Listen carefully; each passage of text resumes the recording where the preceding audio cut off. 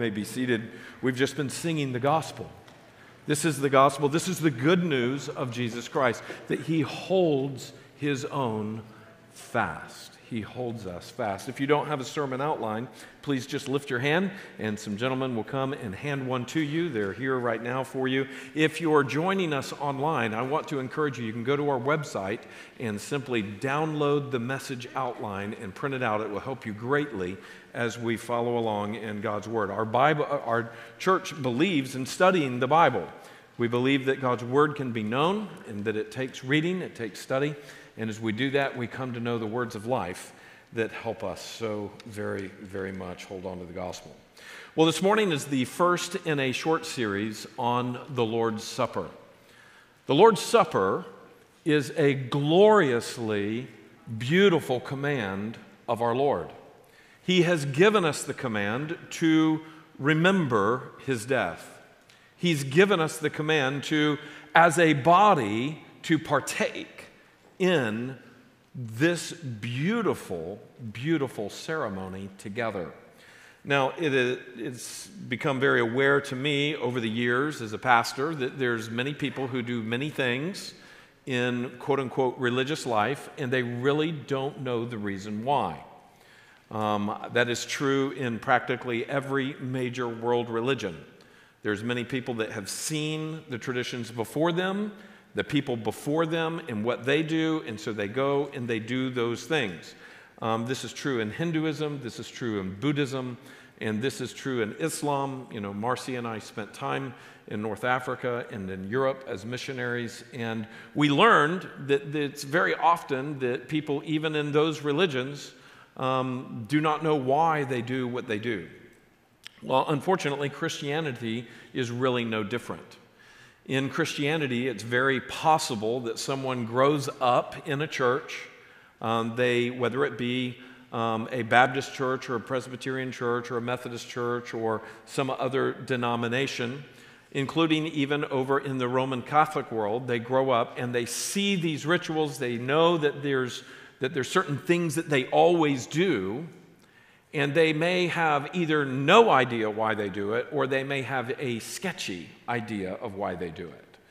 And the Lord's Supper is far too important for us as Bible-believing Christians to have that be the case with us. We need to beautifully, clearly understand what this is about. If we're going to take the time and be still and talk about such deep issues as the great sacrifice of Christ for our sins, then we should know it very well. And so this morning, it's my prayer that we begin a short series here where we can really come to know the meaning of the word as seen flesh and then broken for us, as well as God's purposes for it in our personal lives and his purposes for it in the church. So this morning we'll be looking at some Old Testament passages that help us see the basis of the Lord's Supper. But as we do that, there's a lot of different images. Even the stained glass behind this title slide, you see the image that is there, and it's similar to this.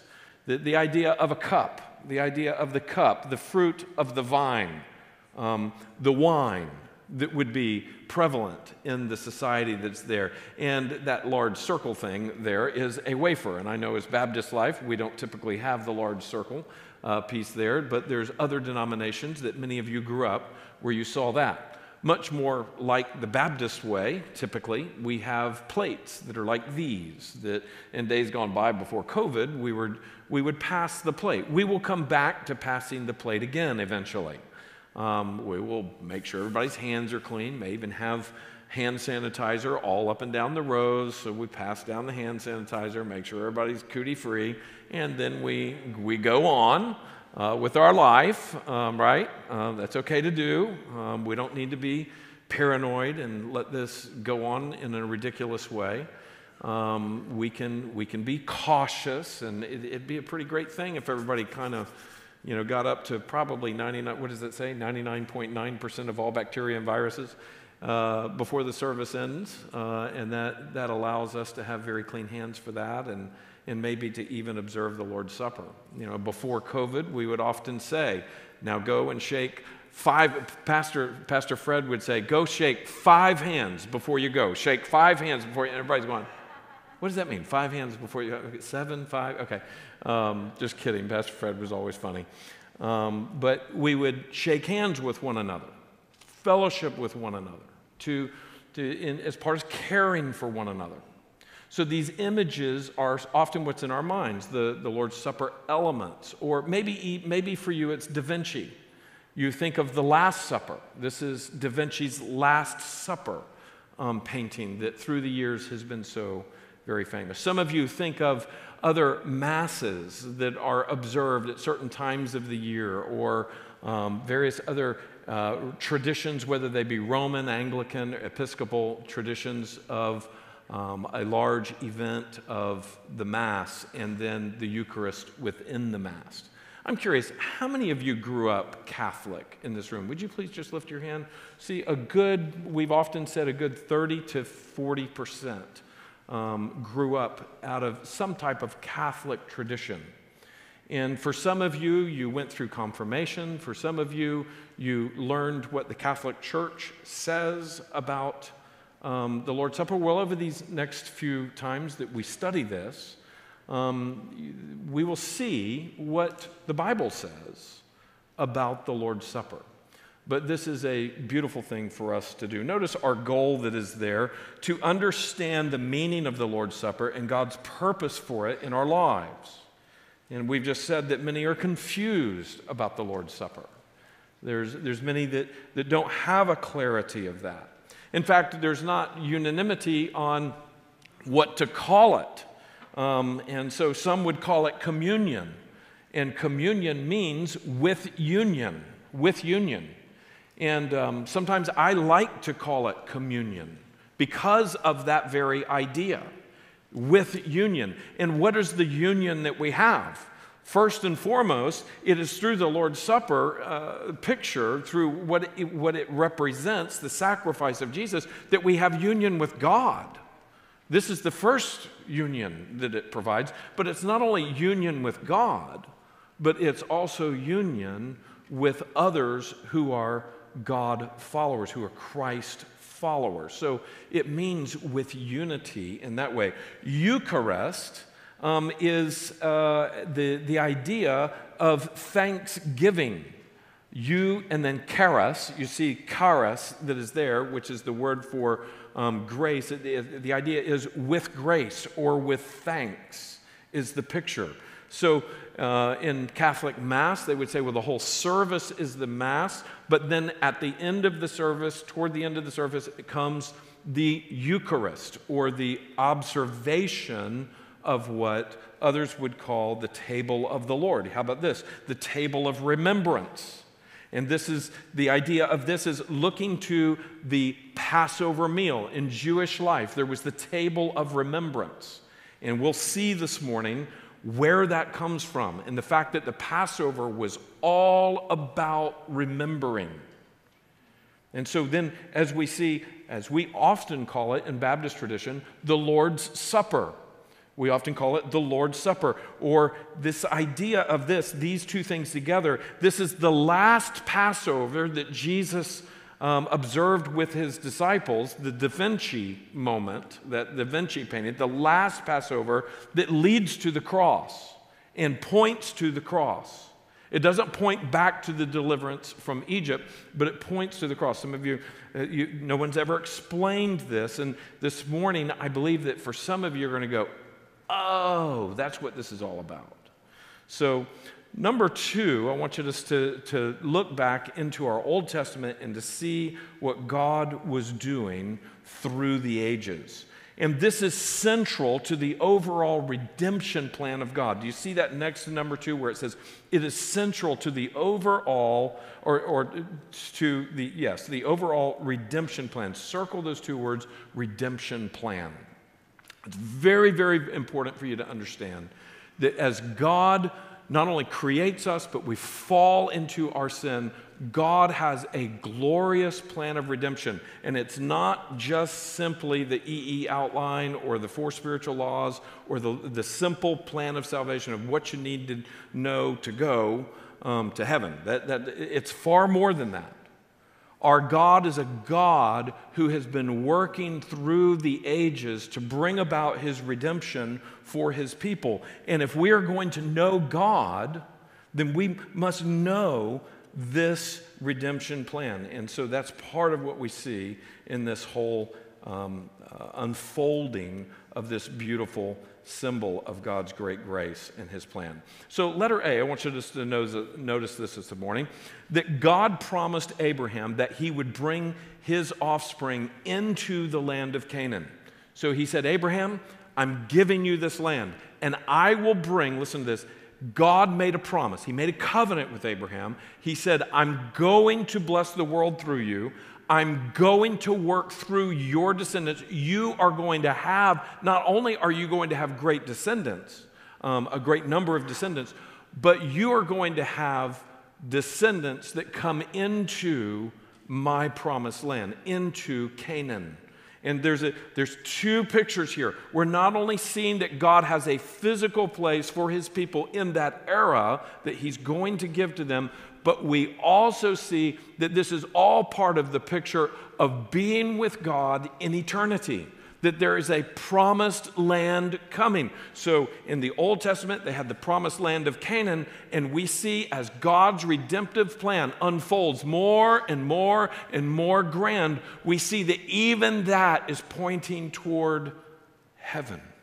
Even that, we see that it is all pointing toward the glorious final state of being with God in a new heaven and a new earth, and seeing that God has a great promise in this. And so God is a God of promises, and he's a God of keeping his promises. And if you will, you can go back and you can see in Genesis 15, 12 through 7, Exodus 2, 23 through 25, you see that this is where we get the term the promised land, that they have a land that is promised to them. So God makes his promises. Letter B, God's people were stuck where? In Egypt. Are y'all there this morning? Look at letter B. God's people were stuck in Egypt under whose rule? Under Pharaoh. So they had been there for 400 years, since Joseph. They had gone there and things went south. Things went sour. And so the Jewish people were separate from the Egyptians. They wound up becoming slaves. The Egyptians ruled over them, and it was hard and it was harsh, and the pharaohs were harsh. And we see that God had a plan to show his people who he is, that he is the deliverer, because they were sinners. And so they had two problems. Number one, they're sinners, and our sins cut us off from God. We can't come into God's presence. So they had a spiritual problem with God, but they also had a political problem and a social problem with their life, a national problem, in that they're in bondage. And so God is, listen to this, God is going to work through delivering them in their national problem, in their problem of their society under somebody else's rule. And all of that is going to point to what? His true salvation. All of that points to the fact that you think your problems are here on earth. Your real problem is the cosmic problem that you have offended a holy God, and you must have his forgiveness. And there's one way that his forgiveness will come. And God is saying, I'm going to roll out to you the plan over the millennia, and you're going to see my grand plan. So this salvation plan is part of what God is unfolding. And this table comes from that salvation plan. I want you to see that this is how it unfolds. This is going to make sense to you as you go here. Notice what it says. God's people cried out for deliverance. This is under B. God's people cried out for deliverance, and God heard their cry. God raised up Moses to go to Pharaoh and demand their release. And Pharaoh continually refused through 9 plagues of, fill it in, judgment. We see that God is judging the people. God is judging all of Egypt. And we see that even God's people are going through that with the Egyptians. We see that there's a great catastrophe that is happening on an ongoing basis in this. And this is part of the picture of all of the trouble of a fallen world that has rebelled against God. But God has a salvation. Finally, notice this last one, finally, God declared he would kill all of Egypt's firstborn sons because Pharaoh refused to let God's firstborn Israel, his firstborn nation, his chosen nation, to go. And so this is a direct picture of the offense against God and what God is going to do for his people and for himself. And you can go back and you can read that in Exodus. Chapters 4 through 10 unfold that, and then 11, 1 through 10. We're not going to take the time to go and read that, but if this is a new story to you, this is a wonderful time for you to go and study that. And maybe you've been walking with the Lord for 50 years. This is a wonderful time for you to remember the glorious salvation plan of God. Look at letter C. God delivers his people in, fill it in, a very specific way. This isn't haphazard. It's not just left up to a bunch of humans to figure it out. God is working sovereignly, gloriously, and he's doing it in a very specific way. Exodus chapter 12 tells us that God tells his people to slaughter a year-old sheep or goat, to smear its blood, very important, to smear its blood over the door of the house, and then to roast it and prepare unleavened bread and bitter herbs to eat with it. And then notice this, to eat all the meat that night. He said, consume it all. But Daddy, I'm full. We're not done yet. You're going to eat your part because we have to eat the whole thing tonight. So the picture was that they were to consume it. They were to eat it all. And there was a reason. There was reasons for this. And they were to eat it all that night with their shoes on, staff in hand, and in a hurry. You see, there was the imminent expectation of deliverance. Now, for those who have been in the Bible for a long time, those of you who have been walking with the Lord for a long time, do you see the picture of God's coming deliverance all the way back at the deliverance from Egypt to seeing what his promises are for his second return? He says, you be ready.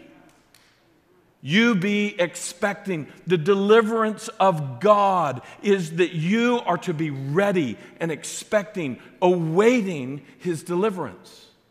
God wants his people to be expectant of him. He wants us to live in expectation of his help, of his rescue, and always yearning for this. There's no room in the Christian life for a lackadaisical attitude toward God's salvation and toward the world and toward all that's happening. There's an urgency that God calls us to carry in our hearts. And when you show me a Christian that has backed away from the urgency of God's holiness and his goodness and his plan of salvation and his command to take the gospel to the world, when you show me a Christian like that, you are showing me a Christian who has very little joy in their life. God has called us to be a people who remember that He's coming again, he's coming soon, and his reward is with him.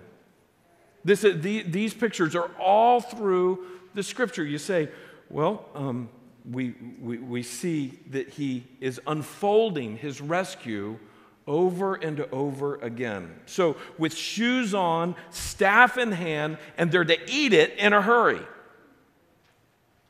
And the condition was clear in this: no blood, no deliverance. So the angel of death is coming over Egypt, and there's going to be death at every house that does not have blood over the doorposts. And we see here that if there's no blood over that house, there will be no deliverance for that firstborn son. Look at Exodus chapter 12, verses 12 through 13. For I will pass through the land. So this is the angel of the Lord coming. The angel of the Lord is sometimes a reference to the Lord himself. So this is, for I will pass through the land of Egypt that night, and I will strike all the firstborn in the land of Egypt, both man and beast. And on all the gods of Egypt I will execute judgments. I am what? The Lord. And what is that? What words do you need to write over the top of that? YHWH. Yahweh. He's saying that we're not talking about the gods of Egypt. We're not talking about the gods of Greece. We're not talking about the gods of any other era or any other people. I am Yahweh God. I am the one true God, is what he's saying. And he's saying, just as sure as I am who I am, the firstborn is going to die under my judgment. In verse 13, the blood, circle that, the blood shall be a sign for you on the houses where you are. When I see the blood, I will pass over you. Now, this is very interesting what is happening here. He says this is going to be a sign for you, and you're like, well, okay, but you're the one who says, I'm going to see the blood. Here's the picture. We see the community of faith, that those of faith have a symbol of that faith that draws them together, that identifies them together. This is that symbol. It is the blood of the Lord Jesus Christ. So I want you to see, as we're looking back to the Old Testament, as we're looking back to God's deliverance out of Egypt, it's all pointing to the Messiah who would come. These are symbols that are here, but then we're going to see the substance of that sacrifice in just a moment.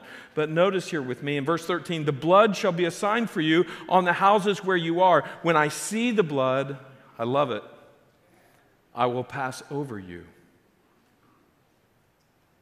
I will pass over you. And no plague will befall you to destroy you when I strike the land of Egypt. So we see that, letter C, look up there again, letter C, God delivers his people in a very specific way. Now I want you to imagine if, this Jewish guy is there and he's in the nation of Israel, and he sees that this command is being done, and he says, well, a blood or a goat or a lamb, I think that I'm just going to, I've got a rabbit here. I'm going to sacrifice the rabbit, and I'll put that on there, and it'll be good enough. Or what if he says, I've got olive oil. I'm going to get some olive oil. I don't want to kill that goat. We're going to need that goat. So I'm going to put olive oil over the top. And that'll be good. My friends, I want us to see that God's plan of salvation is always very specific. When someone says to you, well, I think there's many ways to God. There's many ways for you to get to God, and it's as long as you have faith. You just got to really believe in whatever you believe in.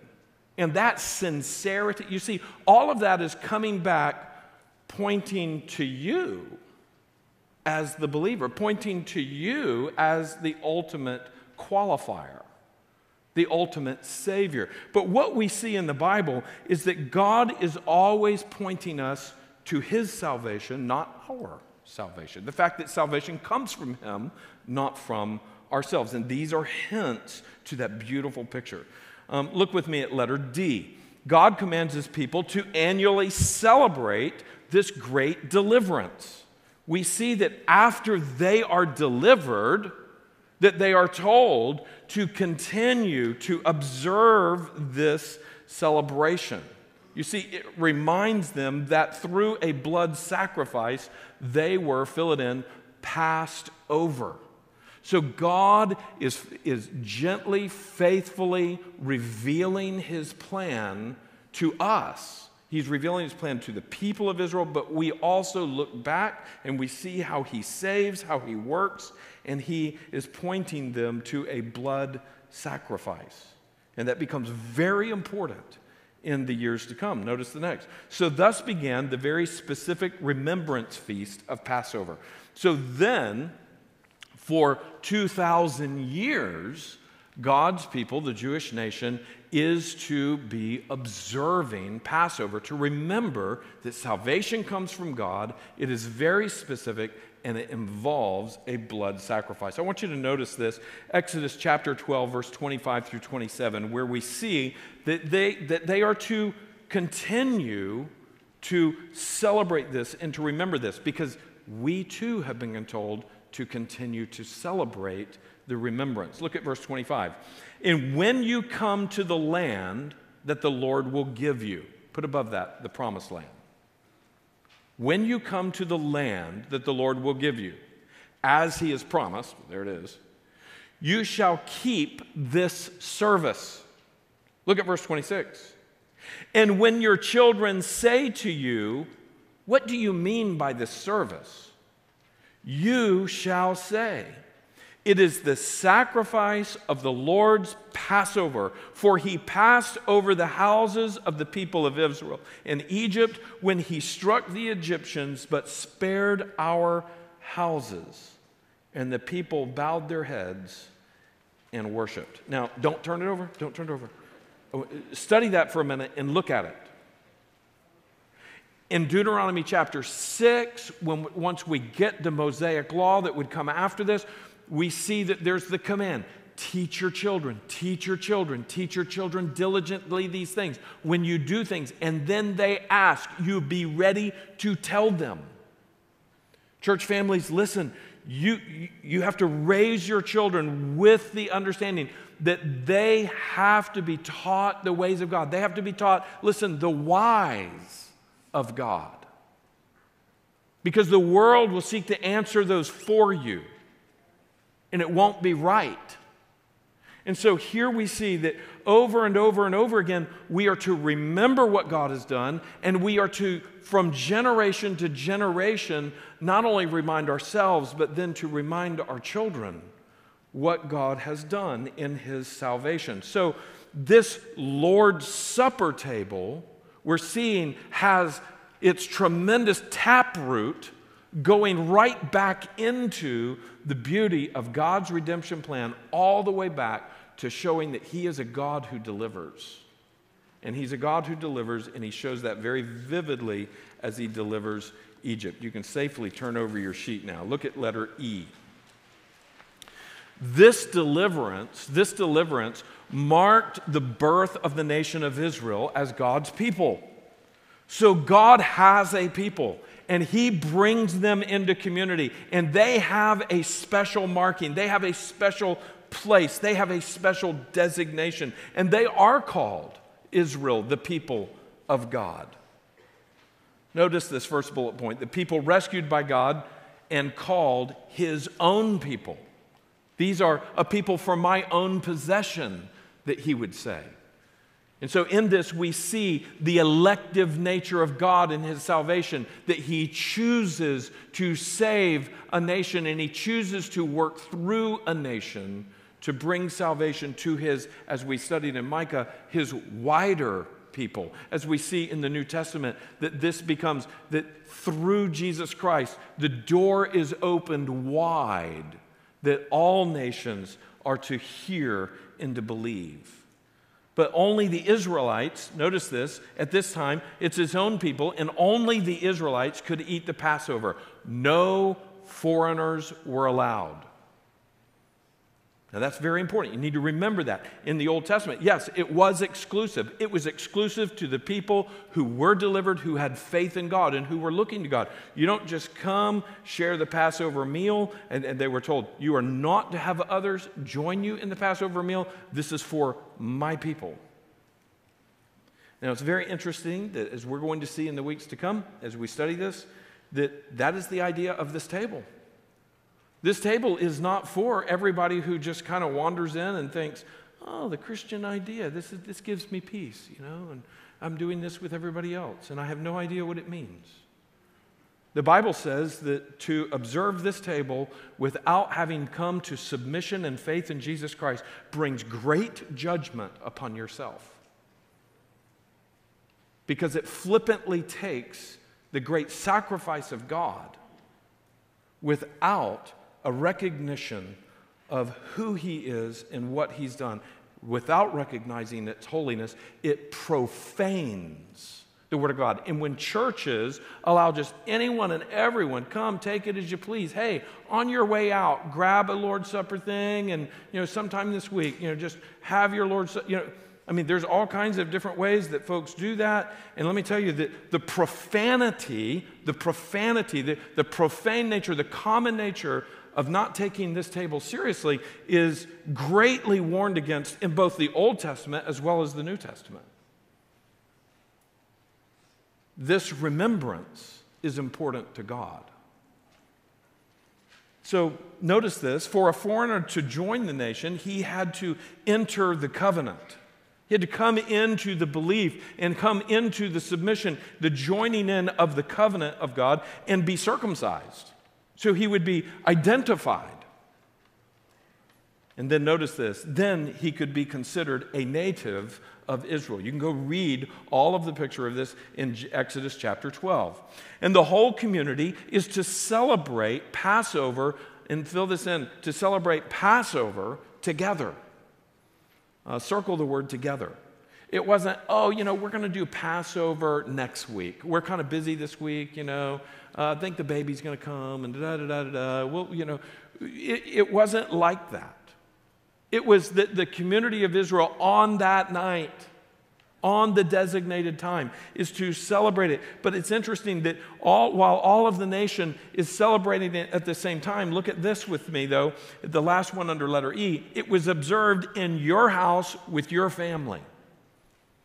And so this is the picture of that God was working through a nation, and he was working through each one of their families in a covenantal relationship in this, and there was a very specific thing that each family was to do as they taught their children, as they were families of God.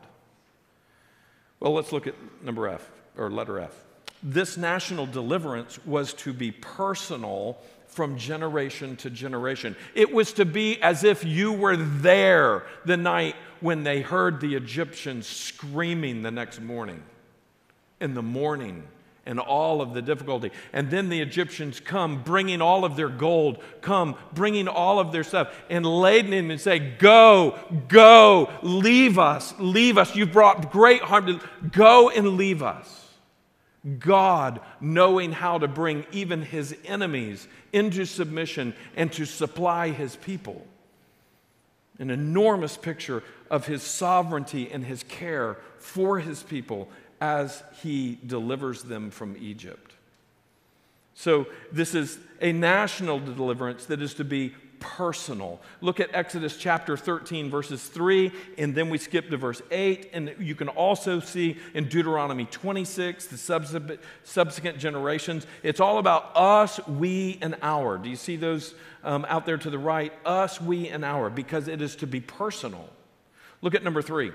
Verse 3. Then Moses said to the people, remember this day in which you came out from Egypt, out of the house of slavery. They were in bondage. For by a strong hand, the Lord, who's that? Yahweh. The Lord brought you out from this place. No leavened bread shall be eaten. We'll talk about that at a later time. But I want you to see that God is delivering his people by his strong hand. And then look at verse 8.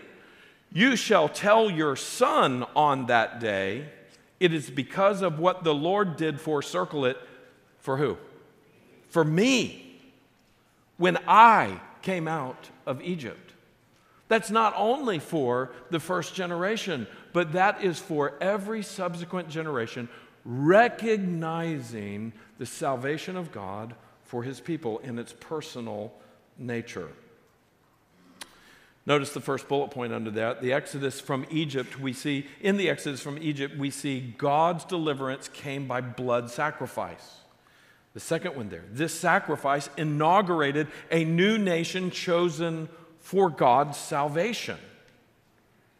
So this is a people set aside for his salvation. Look at the next one. From this nation would come God's true people from every nation. So because Messiah is going to come through the nation of Israel, and Messiah says that people, men and women from every tribe and every tongue and every nation will come to him and rejoice in him and believe in him and be there on that day. We see that the nations are blessed through this, God fulfilling his promise to Abraham. Then look at the last one there under the letter F.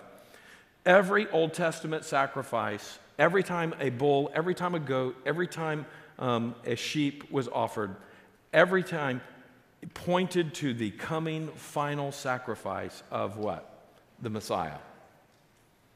So they were looking forward to a promised Messiah. They were looking forward to one who would deliver them from their sin. So that is the Old Testament picture that this observation is built upon, and we're going to see Jesus observe this. Look with me in number 3.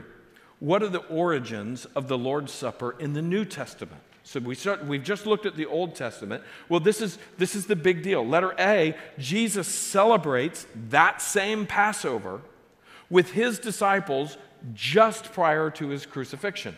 In fact, just hours before his crucifixion, before he would be betrayed by Judas, arrested, beaten, tried with mock trials or illegal trials, in fact, and falsely accused and then falsely sentenced and crucified for his people. Notice here, we call this the Last Supper.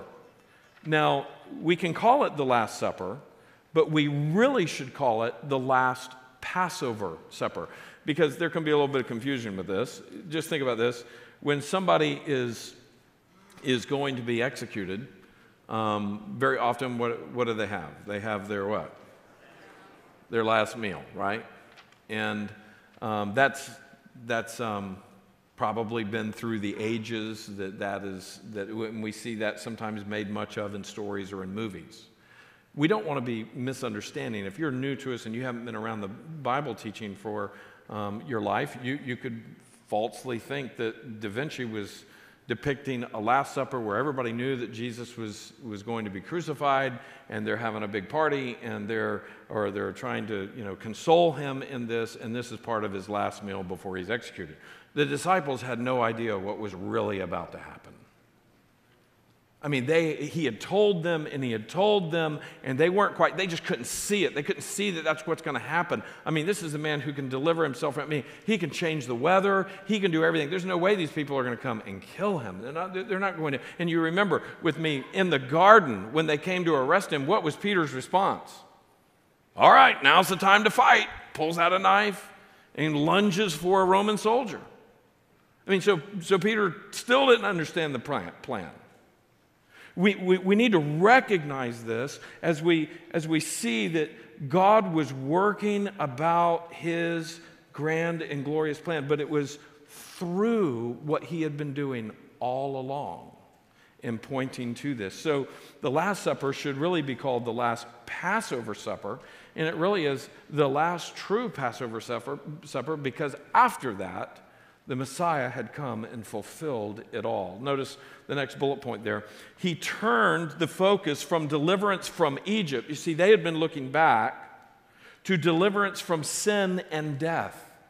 They were to remember, yes, God delivered us from Egypt. They had prophets who had told them there will come a Messiah. They just didn't understand that the Messiah would die. This is a key thing to understand. They thought the Messiah was going to show up with might and power and deliver them from whatever oppressor that was over them of the age, whether it be the Assyrians or whether it be the Babylonians or later coming to the New Testament era. They were expecting a Messiah that would come and throw off Rome.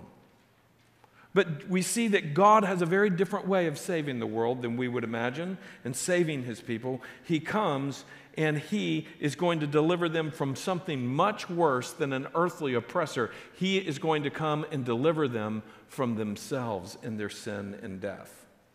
You see, he would exchange, fill this in, he would exchange his perfect life for our sinful life. Our sinful death. And I want to get that right. Look at that third one. he would exchange his perfect life for our sinful death. You see, the death that we deserve, the condemnation that we deserve, Jesus, who did not deserve it at all, took it for us.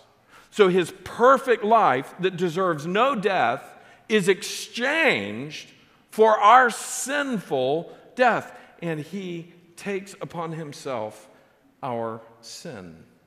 John 1:29 makes very clear. John the Baptist rightly declares at the very beginning of Jesus' ministry, John the Baptist sees him walking up and says, "Behold the Lamb of God." You remember the Passover lamb? Behold the Lamb of God who does what? Takes away the sin of the world.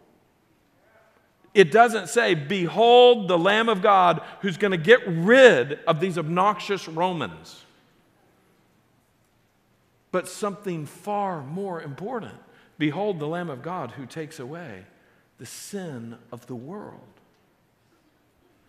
In Luke chapter 22, verse 14 through 15, tells us Jesus fervently desired to eat this Passover with his disciples before he would suffer and die for them. You see, look at this.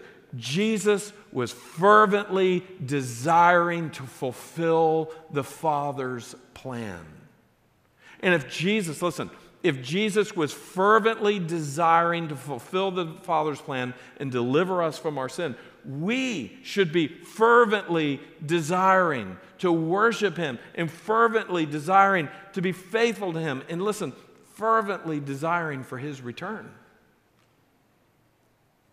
Jesus really looked forward to this, and he told them, "I have waited for this." And here he is about to go to his death. You see, at the last Passover supper, Jesus turns friends into family. Jesus turns friends into family. You see, when it was about the nation up there under letter E, and it was observed in your, remember the last one from letter E up there? It was observed in your house with your family. Now we see Jesus is opening it up and throwing it open to, these are the people who receive me. That's my family. That's the picture of the church. The real family are those who have received Jesus, the blood sacrifice. That's the association that matters most of all. That's the eternal association. And so we see that Jesus is flipping it around. He says, I've called you friends and I've called you brothers. This is the picture of the reception of Christ. Notice this, fill it in. His true family are those who receive his sacrifice. His true family are those who receive his sacrifice. John chapter 1 and verse 12 says, "But as many as those who received him, he gave the right to become children of God, to those who have believed in his name," Yeshua, the fact that Yahweh saves. So, letter A, Jesus celebrates Passover with his disciples just prior to his crucifixion. And then we see letter B, during the Passover meal, Jesus makes what must have been an astonishing statement to his disciples when he said, "This is my body given for you." And here's what would have shocked them. "Do this in remembrance of me."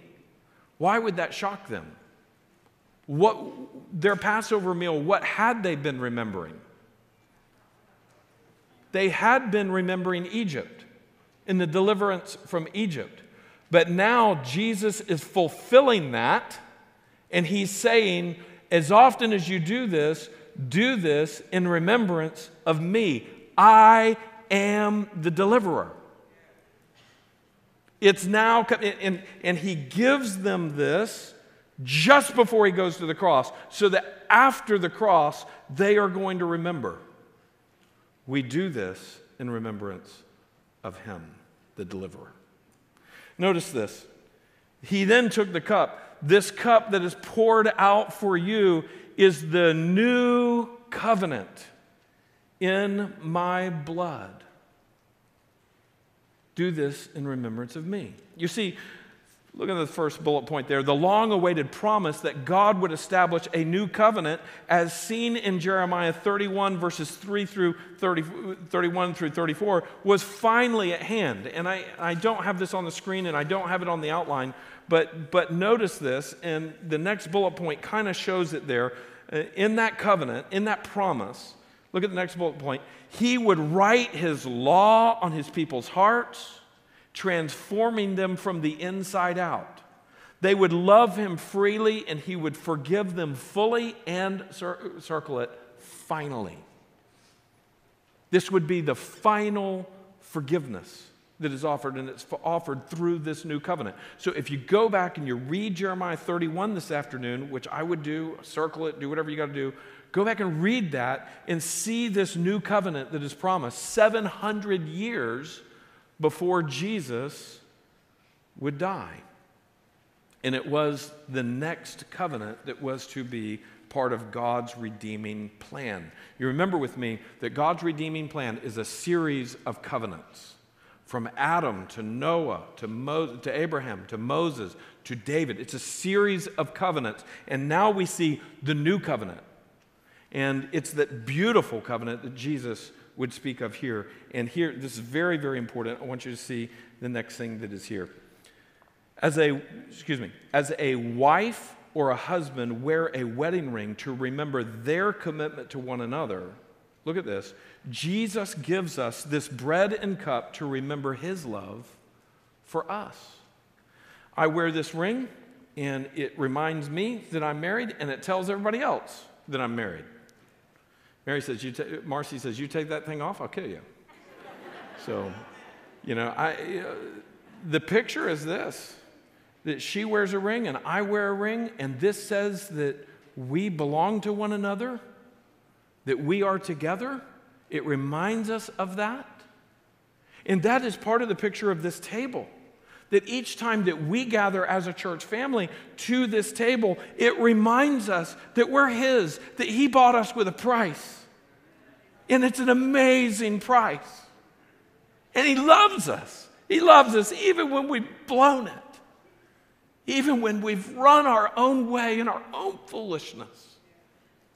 And he says, I love you still because I have a steadfast love for you. Brothers and sisters, there is so much depth every time we come here. This is too good for you to have a cloudy understanding. It is too rich and it is too important. And listen, it is far too grave in its importance for you to enter into this lightly.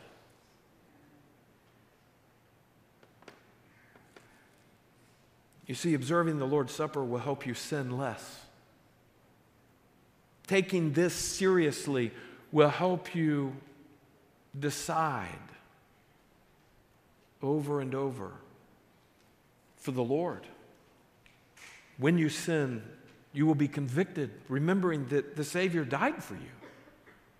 Why do you continue in that mindset? Why do you continue in that sin with your hands, with your mind, with your heart, with your checkbook, with whatever it is that you have walled off God from in your life?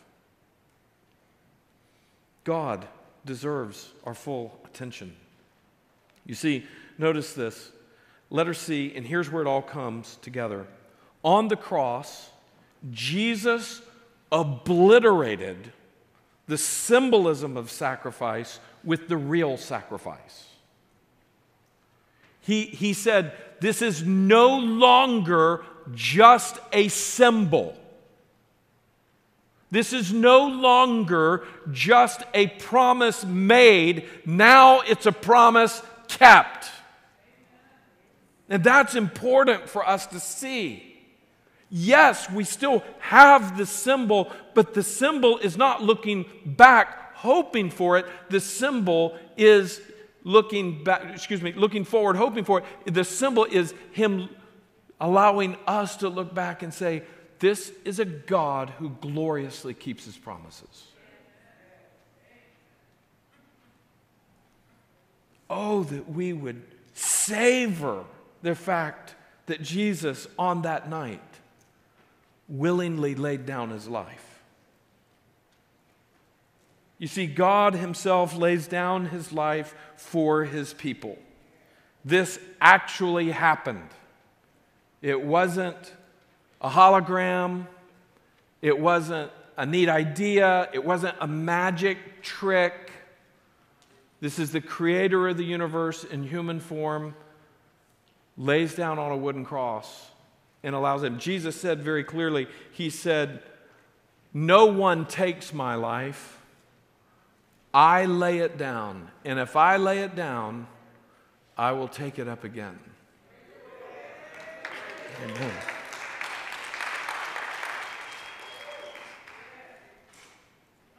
You see, letter C, second one, his blood washes away their sin, his people's sin, and seals them in him forever. That is the meaning of this table. He said, as long as you observe this Passover, again in the future, guys, do so in remembrance of me. Not Moses, not Egypt, not Pharaoh, not a promise made, but a promise kept. Amen? Let's stand together for prayer.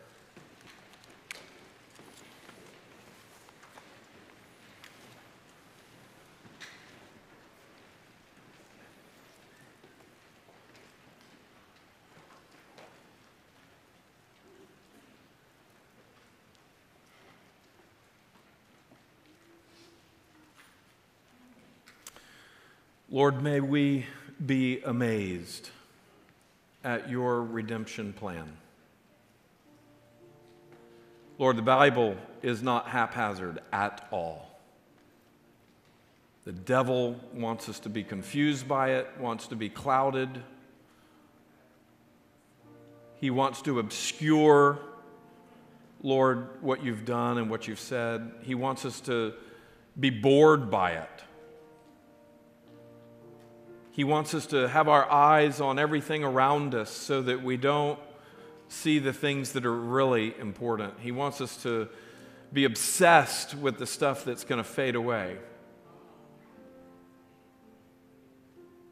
And if he keeps these little shiny objects in front of us, Lord, he keeps us from you. Lord, you talked a lot about loving God and not loving the world. You talked a lot about loving your plan. And so, Lord, I pray that this morning that you would use these grand and glorious truths from Exodus and Deuteronomy and Genesis, Lord, from Luke, from Matthew and Mark and John, to help us see what this table really means. Father, I pray that for those of us that maybe we've never come to faith in Jesus, somehow there's always been distractions, there's always been maybe even intellectual distractions that, well, I don't understand, so I must not be able to believe. Lord, we've held out against you, even though your voice has been calling for us to lay down our pride, lay down our resistance. Holy Father, I ask that you would send your Spirit now. And I pray, Lord, that you would melt hearts of resistance. Melt hearts of stone and bring the light of life and belief. Would you grant faith to those who would hear that a Savior died? And he died and he said, all who will believe in me can live. Oh Lord, would you do that? I pray that you would bring true salvation to people in this room today, or those that are watching at home. Lord, I pray that there'd be a final submission, and Lord, that you'd bring just repentance. I pray that you would bring tears of repentance, words of repentance, and words of faith, saying, Lord, forgive me. Take me, make me yours.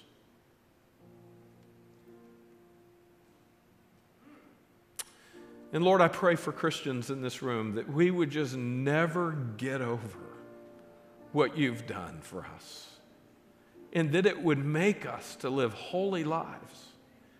That we'd throw things away that need to be thrown away, that we'd delete things that need to be deleted, that we would change time schedules and plans that need to be changed, that we may honor you and give you, Lord, the glory that is due to your name.